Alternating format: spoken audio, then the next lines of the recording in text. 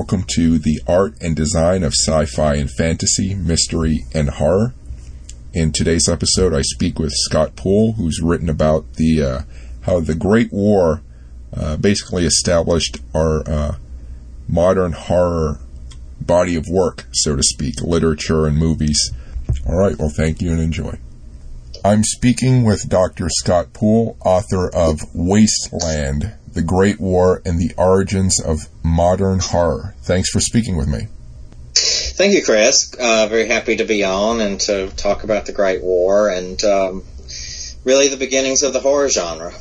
So how did you first get started in studying and writing about horror? Well, so really for more than a decade now, I have seen horror as a way to get into parts of the historical experience, first of the United States and then of the broader world, that really tells us some things that we are not able to find out any other way. There's actually a wonderful book that's been very influential, both just in the way I think about history and actually the way I think about this particular book, as well as my previous work. It's 1418 by Edwin Rousseau and Becker. And one of their chapters talks about the experience of historicizing grief, and the idea that grief is not something that we normally think of as a historical topic. I believe very much the same thing about horror, the idea of the monster. And my interest in that really grows out in part out of my own personal interest in horror film. I mean, I'm a horror nerd going back to the 1970s when I was a little kid, but have been lucky enough to find a way to bring that together with my teaching interests and my writing. Actually, in my teaching at the College of Charleston, I teach a course called American Monsters, which is just a regular course in our history curriculum that talks about everything from folk tales from the colonial era to, slasher films in the 1980s to, found footage horror and the new creature features and the new spiritualist horror in the present. So, it's a lifelong interest that I've been able to bring together with what I study. Mm-hmm. So let's talk about the book. What does it discuss? Well, so in my view, the Great War just tore a hole in the world. I actually don't think that we have 100 years now, almost after the armistice, a real sense of what happened between 1914 and 1918. And I think that the reason for that is actually that it began sort of this piling on of wreckage that has continued down to the present.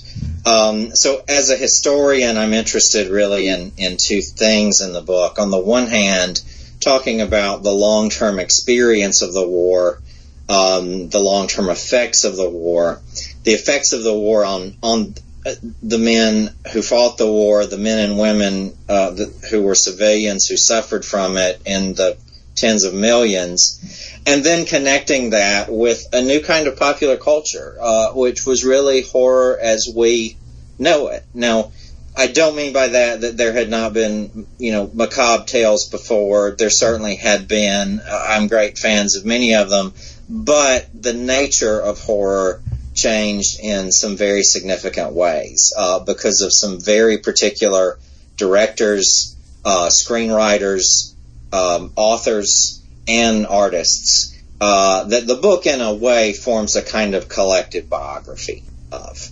So one thing that comes to mind, in addition to the Great War, I think the Great War also fomented the Spanish flu epidemic right as it was ending. I think it killed a huge number of people in the world in sort of absolutely. A horrific way. I'm wondering, does the flu also, is that rolled into the horror of the war? That's certainly part of it. I talk about the influenza epidemic and the numbers of civilians that it took. I think, though, that one part of my interpretation and a number of historians of the early 20th century in general think about it in these terms is that, in the past it was normal to talk about World War I, the interwar period, and then World War II. And as you probably know, now there's more of a almost sort of 30 years war discussion of that particular period. And so, within several years after the supposed end of the Great War, we've got a war between the Soviet Union and Poland with 200,000 casualties, a war between Greece and the Ottoman Empire, or Turkey rather, that produces another 250,000 casualties.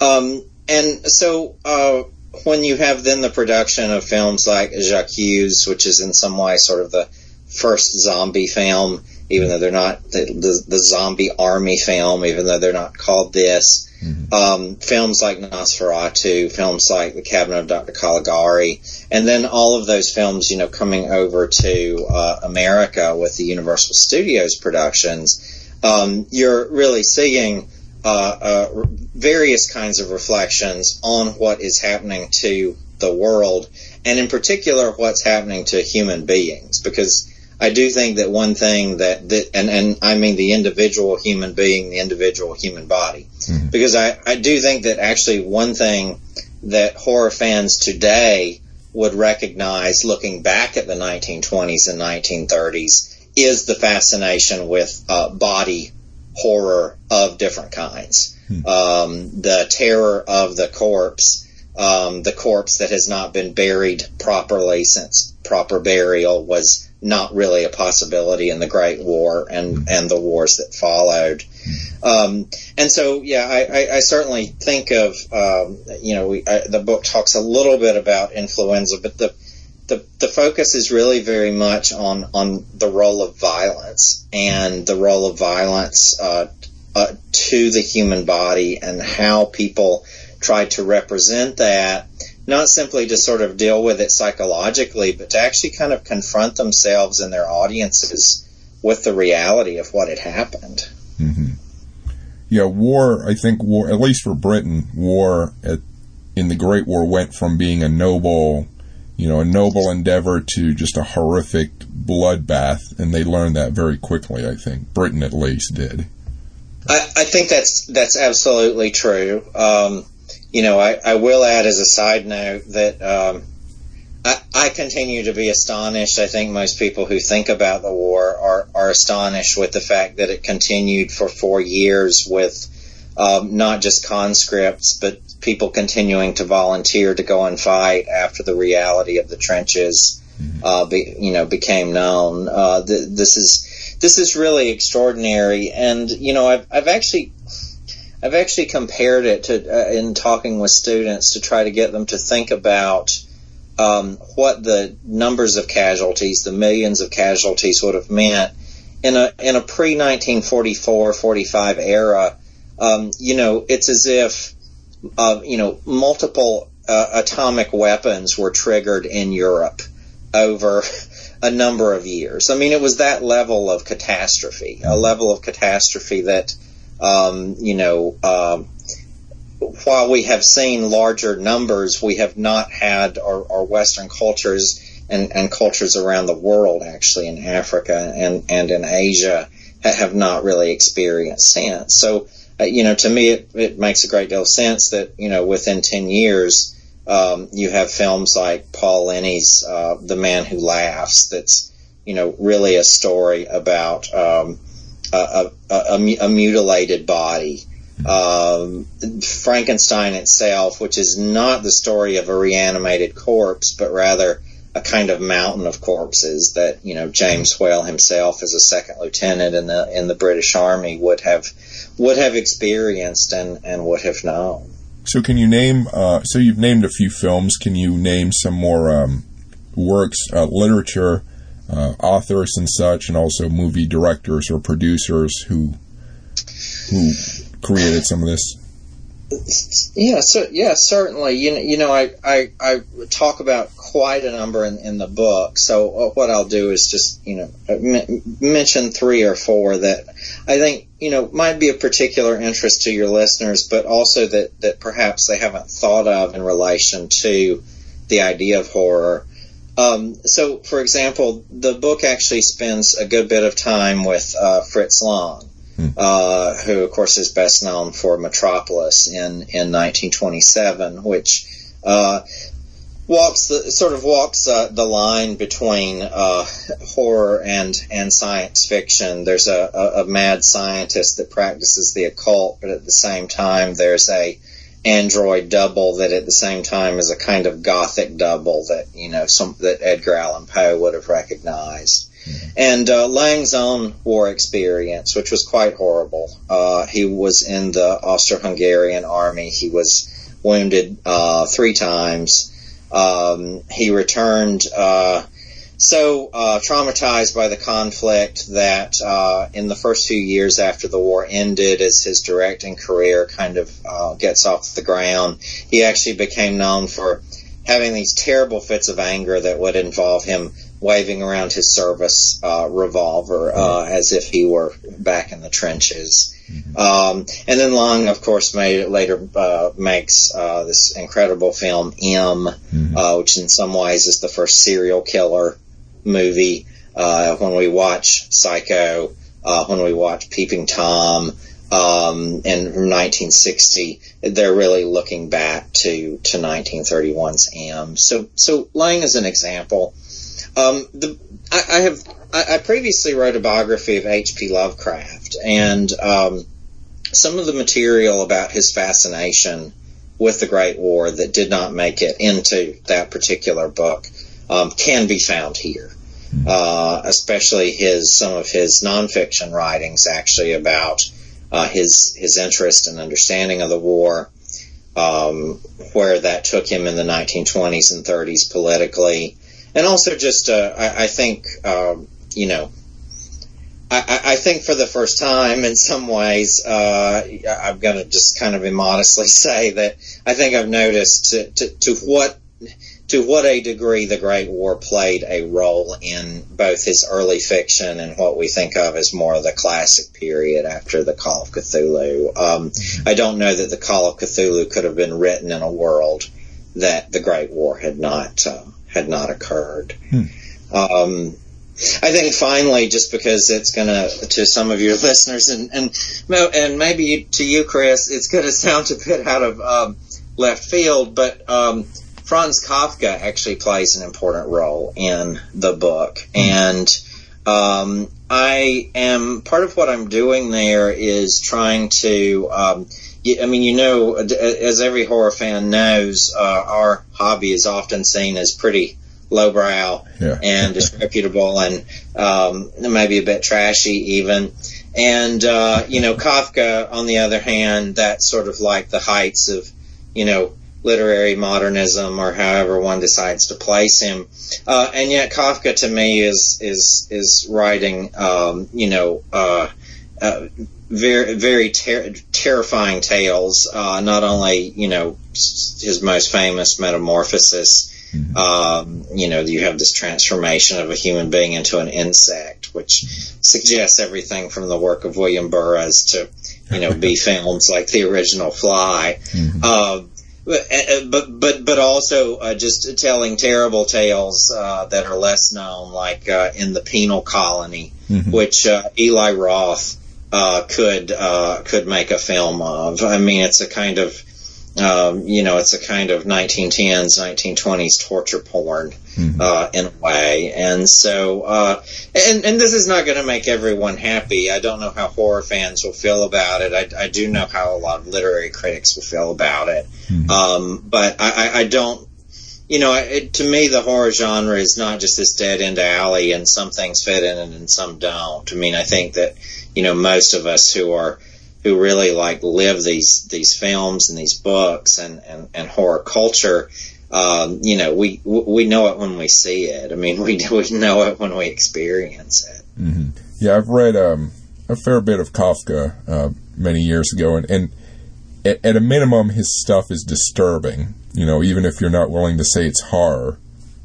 Oh yeah, absolutely, and I think and there are elements I think in it that I think again because of the allegedly lowbrow nature of horror have just kind of been skipped. I mean, in The Castle, his unfinished novel, The Castle.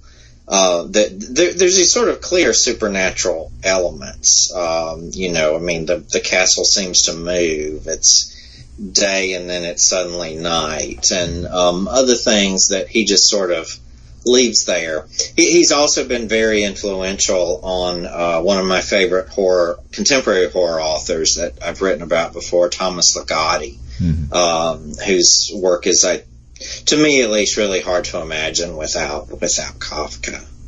So you mentioned briefly the occult. How did people's interest and approach to the occult change after the Great War, and did it impact the creation of these movies and literature?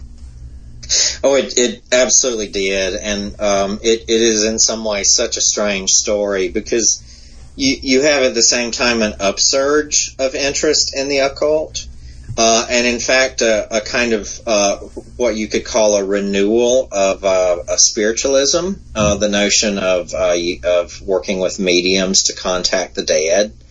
And that idea had been around for a long time. That wasn't a creation of the Great War itself. And you also would expect it to essentially reemerge during the Great War. I mean, people are losing loved ones by the millions. As Freud pointed out with his own sons in the Austro-Hungarian army, death is not an abstract idea anymore. It is something that lives with us every day. And so, the interest in spiritualism is not surprising. What is surprising is that spiritualism takes on a really new meaning. So, whereas before, you might go to a seance frequently, you might go to a medium frequently if you were involved in the spiritualist movement.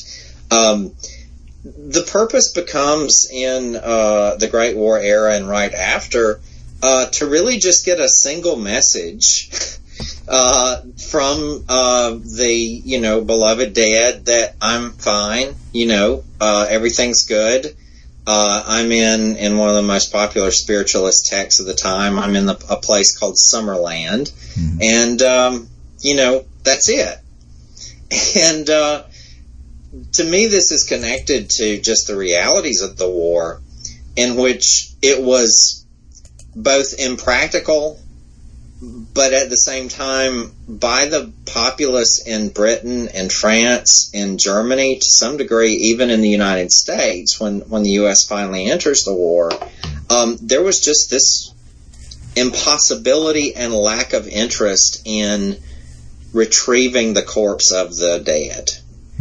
And this is sort of shocking because for the last 100 years, not just in Britain, but in the Germanys and the Habsburg lands, there was so much sentimentality that surrounded the body and the proper burial of the body, and that just disappears overnight.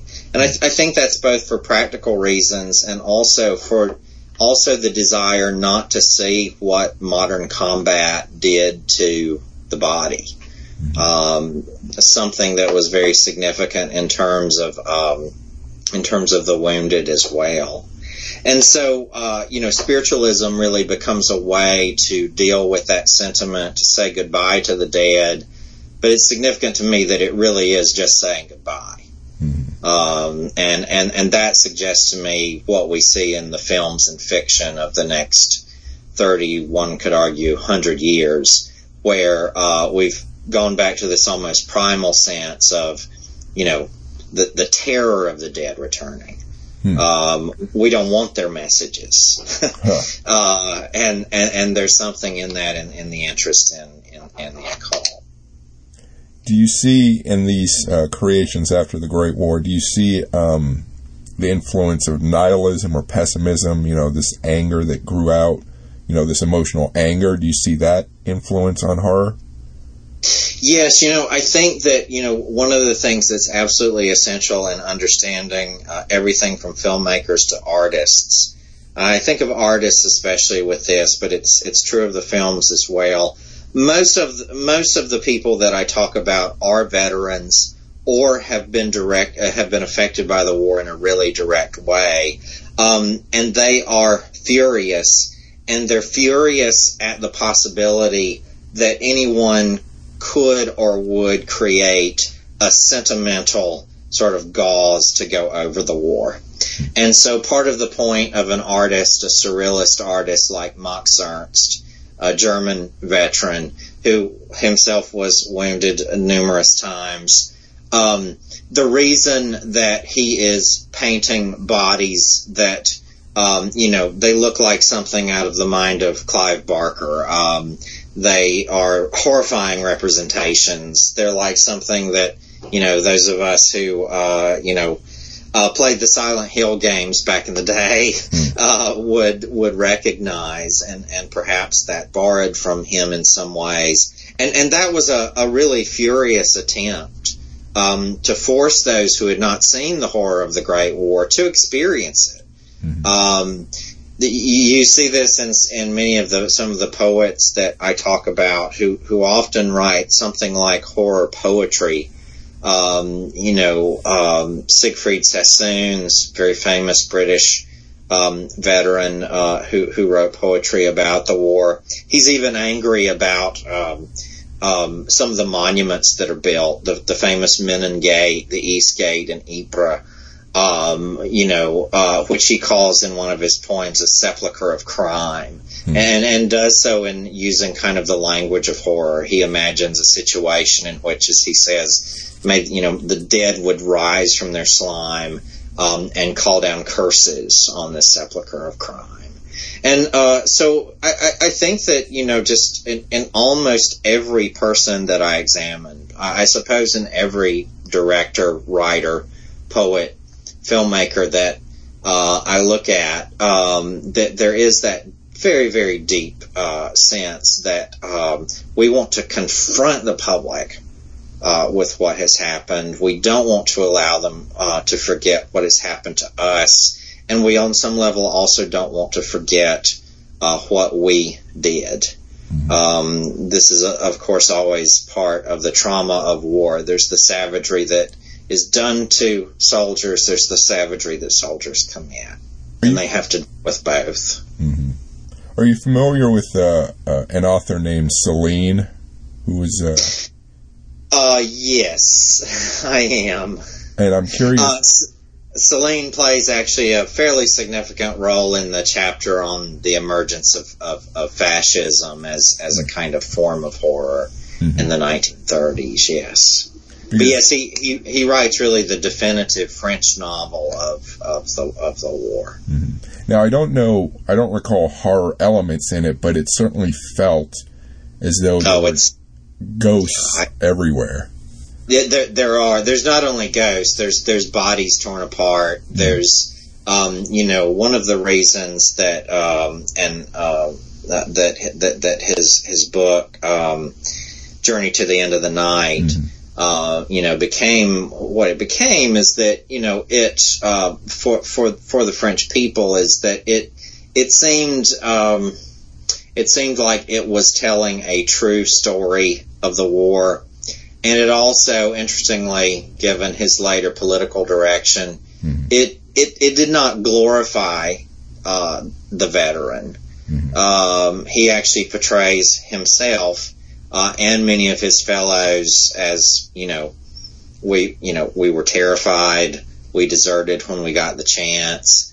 The character Ferdinand, that's clearly modeled on him, actually deserts several times, in the course of the book.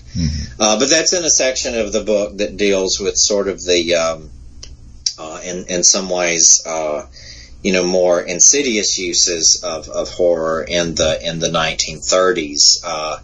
Celine takes this hard right turn, and by the late 30s is writing anti-Semitic pamphlets is enormous supporter of Adolf Hitler and then of the Vichy regime, to the point that his literary fame in France today is quite controversial. Right.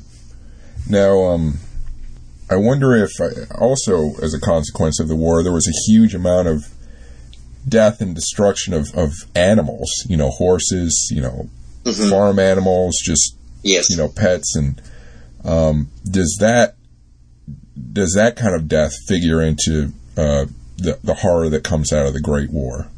To some degree. I mean, I think that is, it's interesting that you mentioned that, because I was struck in my research for the book, how often, that becomes kind of a footnote, in these discussions when, for example, during, the Battle of Verdun in 1916, in which, by this time, by 1916, as you well know, I mean, horses are not being used as cavalry. They're being used only to, try to resupply Maxim guns and that sort of thing. Field artillery, field artillery. But, 7,000, horses are killed in the first, few months of the war. And it certainly, I think, had a great deal of effect on, well, for example, French directors like Georges Franju, who, in The Blood of the Beasts, creates this sort of neo-realist horror film of the slaughterhouse, with the suggestion that, this is a kind of a metaphor for the human experience. Franju's most famous for later the later film Eyes Without a Face, this kind of formative post-war French horror film. So yeah, it's certainly there. I think also generally forgotten, and this makes the casualty counts for the Great War almost impossible to figure. I mean, the number you generally hear is 16 million dead, but the numbers of civilians and how one counts the civilian dead, whether it's even possible, the level of brutality that was practiced against civilians both by the Allies and the Central Powers. This is something that I highlight in the book, in part just to, as we have to in writing about these things, to kind of bear witness to it. But also, I think this created a population that was ready for films filled with body horror, that was ready to see Nosferatu rise from the dead, that was ready to see bodies compared to waxworks in the film Waxworks, that was ready for Frankenstein in 1931 and then in Bride in 1935. So let's turn to how you did your research. Can you tell me how you, obtained the films and, got access to the films? I mean, and oh yeah, what did you use? Yeah, well, so there were several different sources. So I did spend some time in France and Belgium. I was unable to make it to the Imperial War Museum, although I was lucky in that so much of their material is digitized, as so many so much primary sources are. And so the book actually intertwines veterans' accounts with the stories of the life of people like Fritz Lang, F.W. Murnau, Shailene, Salvador Dali, who had a very strange experience in the post-war era, artists like Otto Dix of Germany, who's not particularly well known, but I hope will become more well known, and Kafka. And then the films, I'm pleased to say that most of the films that I needed to work with were available in very good prints. it's a bit of a challenge to find the 1919 version of Abel Gance's J'accuse, which I do talk a good bit about, because of this extraordinary scene, really, at the end of the film where, the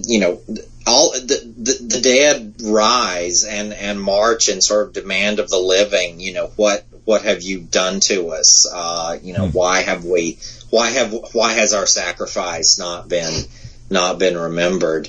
But it actually is also available on, YouTube, NewMotion, other sites of that type. So actually one of the things that I'm hoping with, the book is that, people who don't know these films, horror fans who, don't know these films, will go back to them. I think that they're going to be pleasantly surprised and for a horror fan, pleasantly shocked, at, just how strange and deeply disturbing, and actually truly frightening, many of these films are, particularly seen against the backdrop of the times.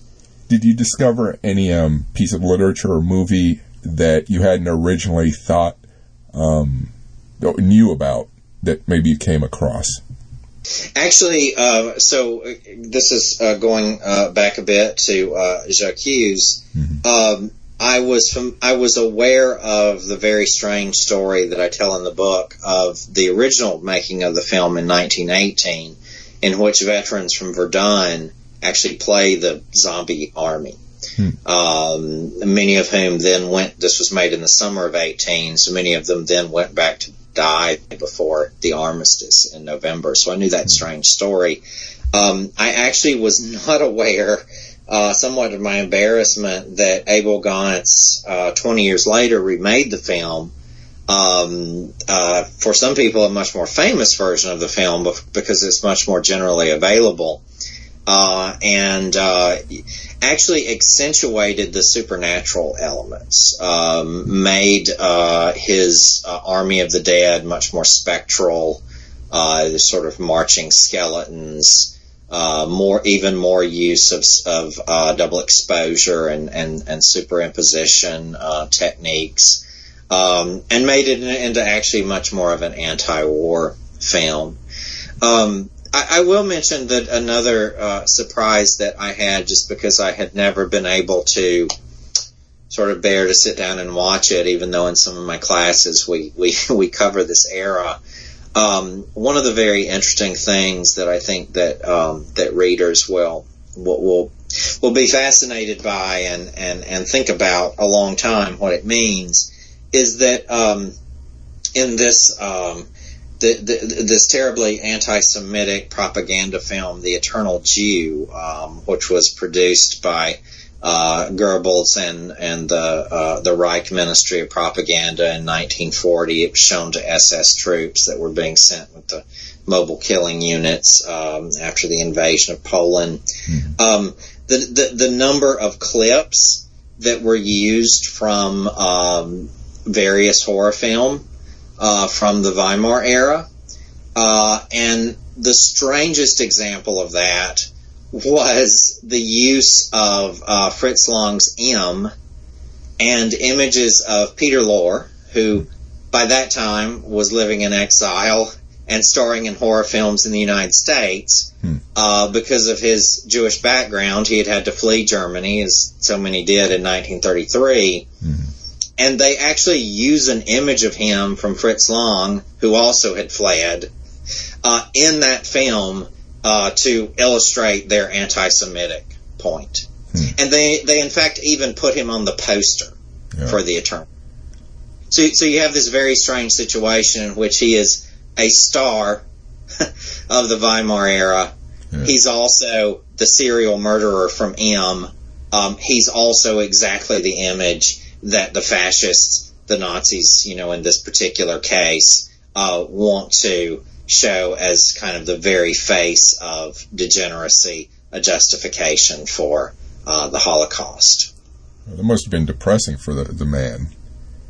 I I actually looked for comments that he made about it. It's very interesting. He was an incredibly interesting person, very learned man, actually, and yet never really wished to speak very much. Certainly not in comparison to Fritz Lang, who liked to talk kind of all the time about leaving Germany and the aftermath. But Peter Lorre really did not. And yet I think it's interesting that he continued to star in sort of these dark roles that hint at his time playing out these characters on the haunted screen, as a German film scholar called German films in the 20s and early 30s.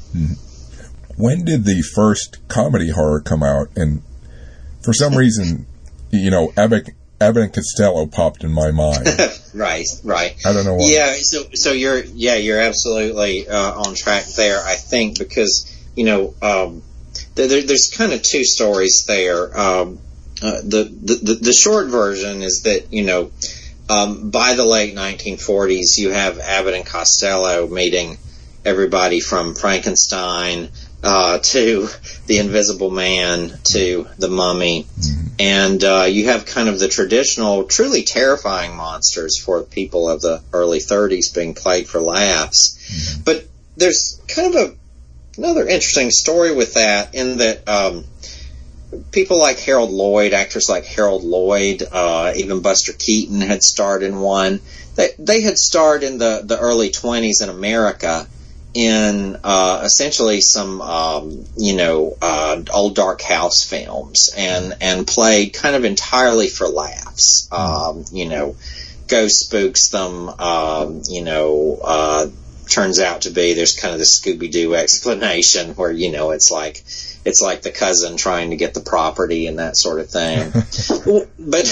But what's strange about it is that, in the years after the Great War, in the late 20s, by the time you have European directors like the German director Paul Lenny leaving Germany, James Whale coming to the United States, the old dark house film takes on a much more serious tone and actually begins, for example, in Paul Lenny's version of Cat and the Canary, you can see in it really all of the themes of German cinema, the seance, the ghost, the medium. And that's a film, I think, that when horror fans revisit, they'll be quite excited by, because there's really some, for one thing, very beautifully terrifying shots. There is a suggestion of the real supernatural, as well as, what's sometimes called the explained supernatural. And the same is certainly true of James Whale's Old Dark House, that makes reference to the Great War directly. Actually, one of the main characters of that film, possibly two. In one case, it's a little oblique. In another case, it's very direct. But they are veterans of the Great War who have been in different ways damaged by what happened to them in it.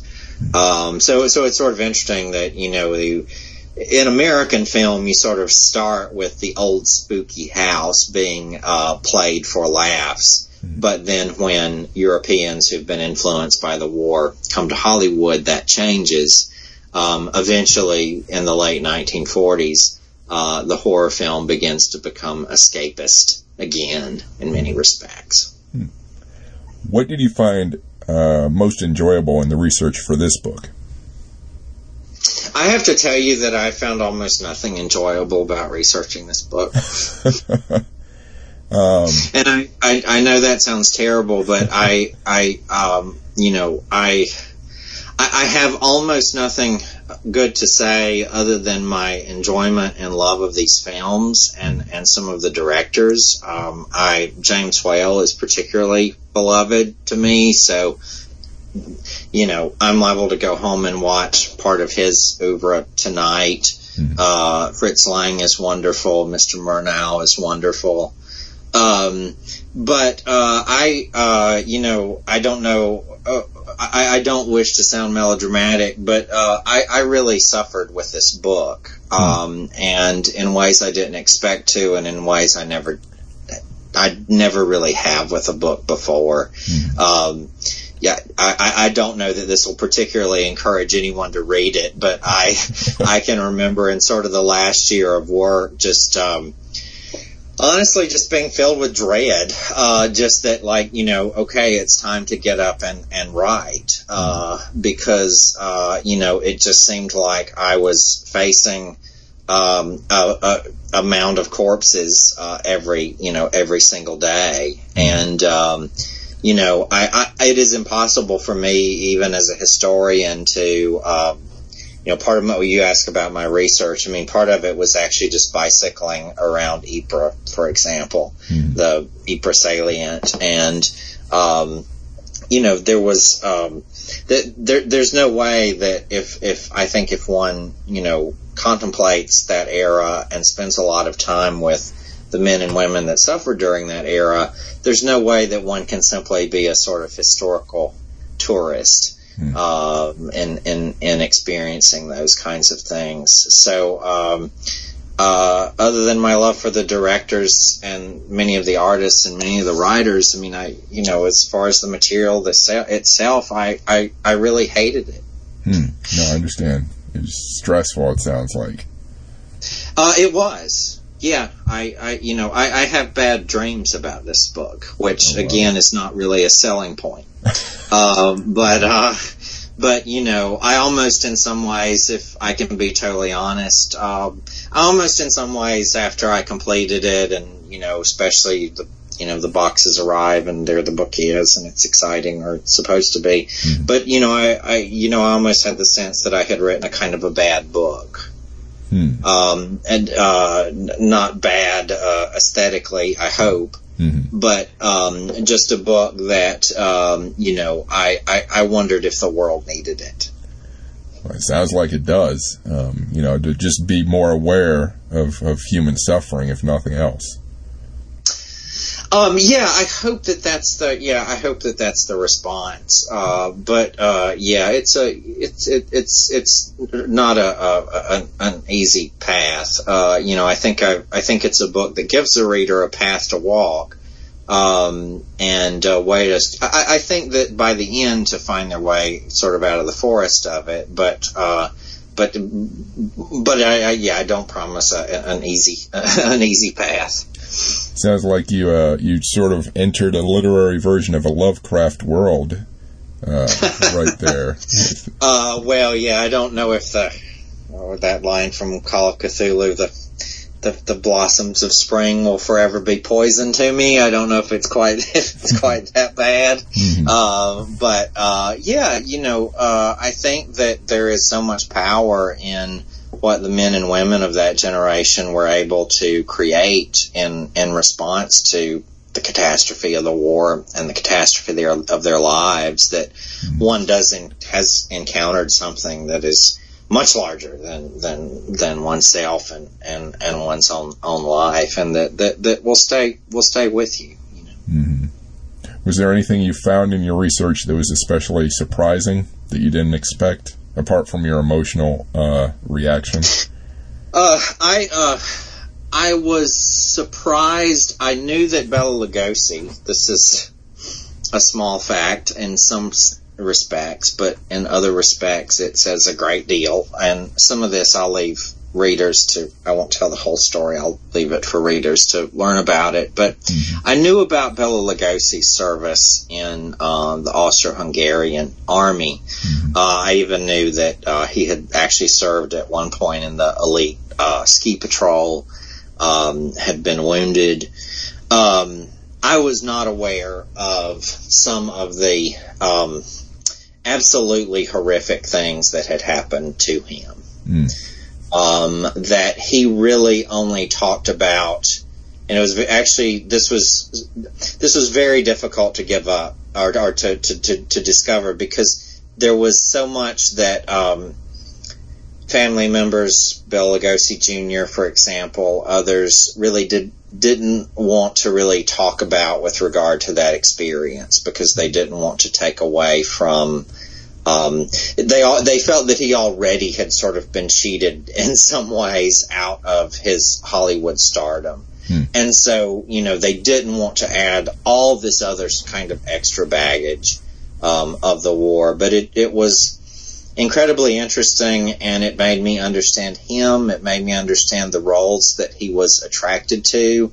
I think that it made me understand a bit more about all of the things that people who worked with Lugosi talked about in terms of his reserve, his unwillingness to speak on the set, kind of engage with other actors. Often that's been, it's been explained with, well, he couldn't speak English well, or he was embarrassed by his accent. And I think that once readers find out both his experience during the war and then his brief time back home in Hungary, in Budapest after the war, I think they'll understand Lugosi better, and I know that they'll never be able to watch Dracula the same way again. Wow. Was there a question or an issue that was particularly difficult to come to a conclusion on, or maybe still haven't solved? I think that, one issue that remains for me is really not related to the war itself or to the immediate aftermath or to all of these artists and thinkers that we've been discussing.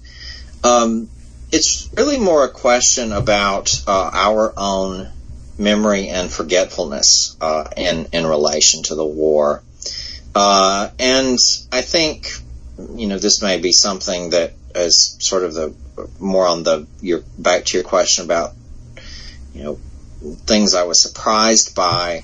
Mm-hmm. I was surprised and remain surprised. I actually remain surprised with this regarding veterans of World War II, Korea, Vietnam, Iraq, and Afghanistan. The idea that we can and do glorify the idea of the veteran in memorial, on special days of celebration, while also completely forgetting about, and in some respects even shunting aside, the actual veterans, often because their physical and psychological wounds are too deep for people for civilians essentially to really want to deal with. And I still wonder, I guess I do wonder why that happened so quickly, why on the very first Armistice Day, the French public is horrified when they see sort of the first column of veterans, some of whom have horrible facio-dental wounds, many of whom are amputees, why they sort of drew back from that. While at the same time, the abstract notion of the veteran remains so important, and we see that in the United States as well, where this is sort of hard to believe, but there's actually more statues built to the doughboy, the World War I doughboy, than individual figures of any other war. That's including the American Civil War, where we think about all the monuments. But then the treatment of the actual veterans, the actual sort of breaking of the promise of the government to essentially pay off the war bonds that they had been issued. This resulting in the bonus army in the early 1930s. While at the same time, as I quoted in my book, you have people writing about from everyone from the American Legion to various kinds of women's magazines about our veterans need to be memorialized, but we're a cheerful people and we don't look back, and so it's very sad that all these terrible things happened, but let's get on with things. Yeah. And I think that I actually have a hope, and I don't know if this will happen, but I do have a hope that particularly veterans of the Iraq and Afghanistan conflicts will find find their way to this book. I think that they're going to find some things in the book that resonate with their own experience and, are rather quick forgetfulness of them and actually forgetfulness that they exist in some ways. Yeah. So, did you have any difficulties getting the book published? You talked about, writing it, the difficulties in writing it, but as far as publication, any issues there? No, I didn't actually. I've been an author with Counterpoint for a number of years now. This is actually the third book that I've published with Counterpoint and their various imprints. That they're an extraordinary press, and even a topic that they have not explored before, like this one. They in fact publish a lot of fiction as well as nonfiction, political nonfiction. They just sort of gave me incredible freedom to kind of go for it and turn it into what I wanted it to be. So my really kind of long-term relationship with them, no problems with publication at all. What's your next writing project? I haven't decided. I guess from what I said earlier, it sounds like I need to get over this book first. I actually have a couple of things I'm thinking about, and don't want to give away the store too much. But I do have an idea of going back to my book, Monsters in America, which has a revised edition coming out this year. It first came out in 2011. And actually thinking a little bit, this may be looking at sort of the other end of things, thinking a little bit more about horror in the last 20 years, especially sort of horror since the millennium, horror in America since 9/11, and maybe horror more internationally as well, since that certainly is an interest of mine. That is still in the discussion and sort of, thinking through it, phase. There certainly is quite a number of things that I'm interested in.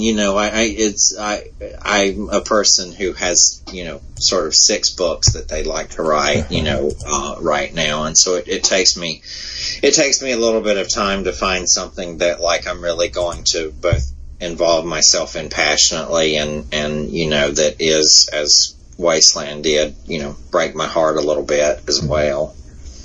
So where will people be able to find the book, and where can they find your writings on social media? Oh, yeah, certainly. Yeah, certainly. So the book is going to be generally available everywhere.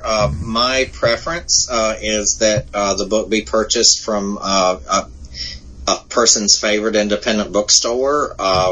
Independent bookstores have been big supporters of me always, and so I am of them. Both the concrete stores and places like IndieBound.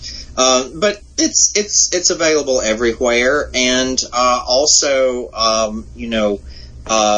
people can find me online. I tweet at Monsters America, simply at Monsters America, and a lot of the kind of op-ed pieces, short pieces, essays, other kinds of things are available there. And none of my books since 2009, when I've really been sort of dealing with the horror genre, are out of print. So they really are all available. Lovecraft, the Lovecraft biography is widely available, and was a Bram Stoker finalist. And so yeah, I think that I'm pretty easy to find. I hope so. Okay. That's all the questions I have. Do you have any final thoughts? Okay. No, I don't think so. Those were actually wonderful questions. So, and a lot of exactly the kinds of things that I wanted to talk about. So, good. Thank you again for the time. All right. Well, thank you.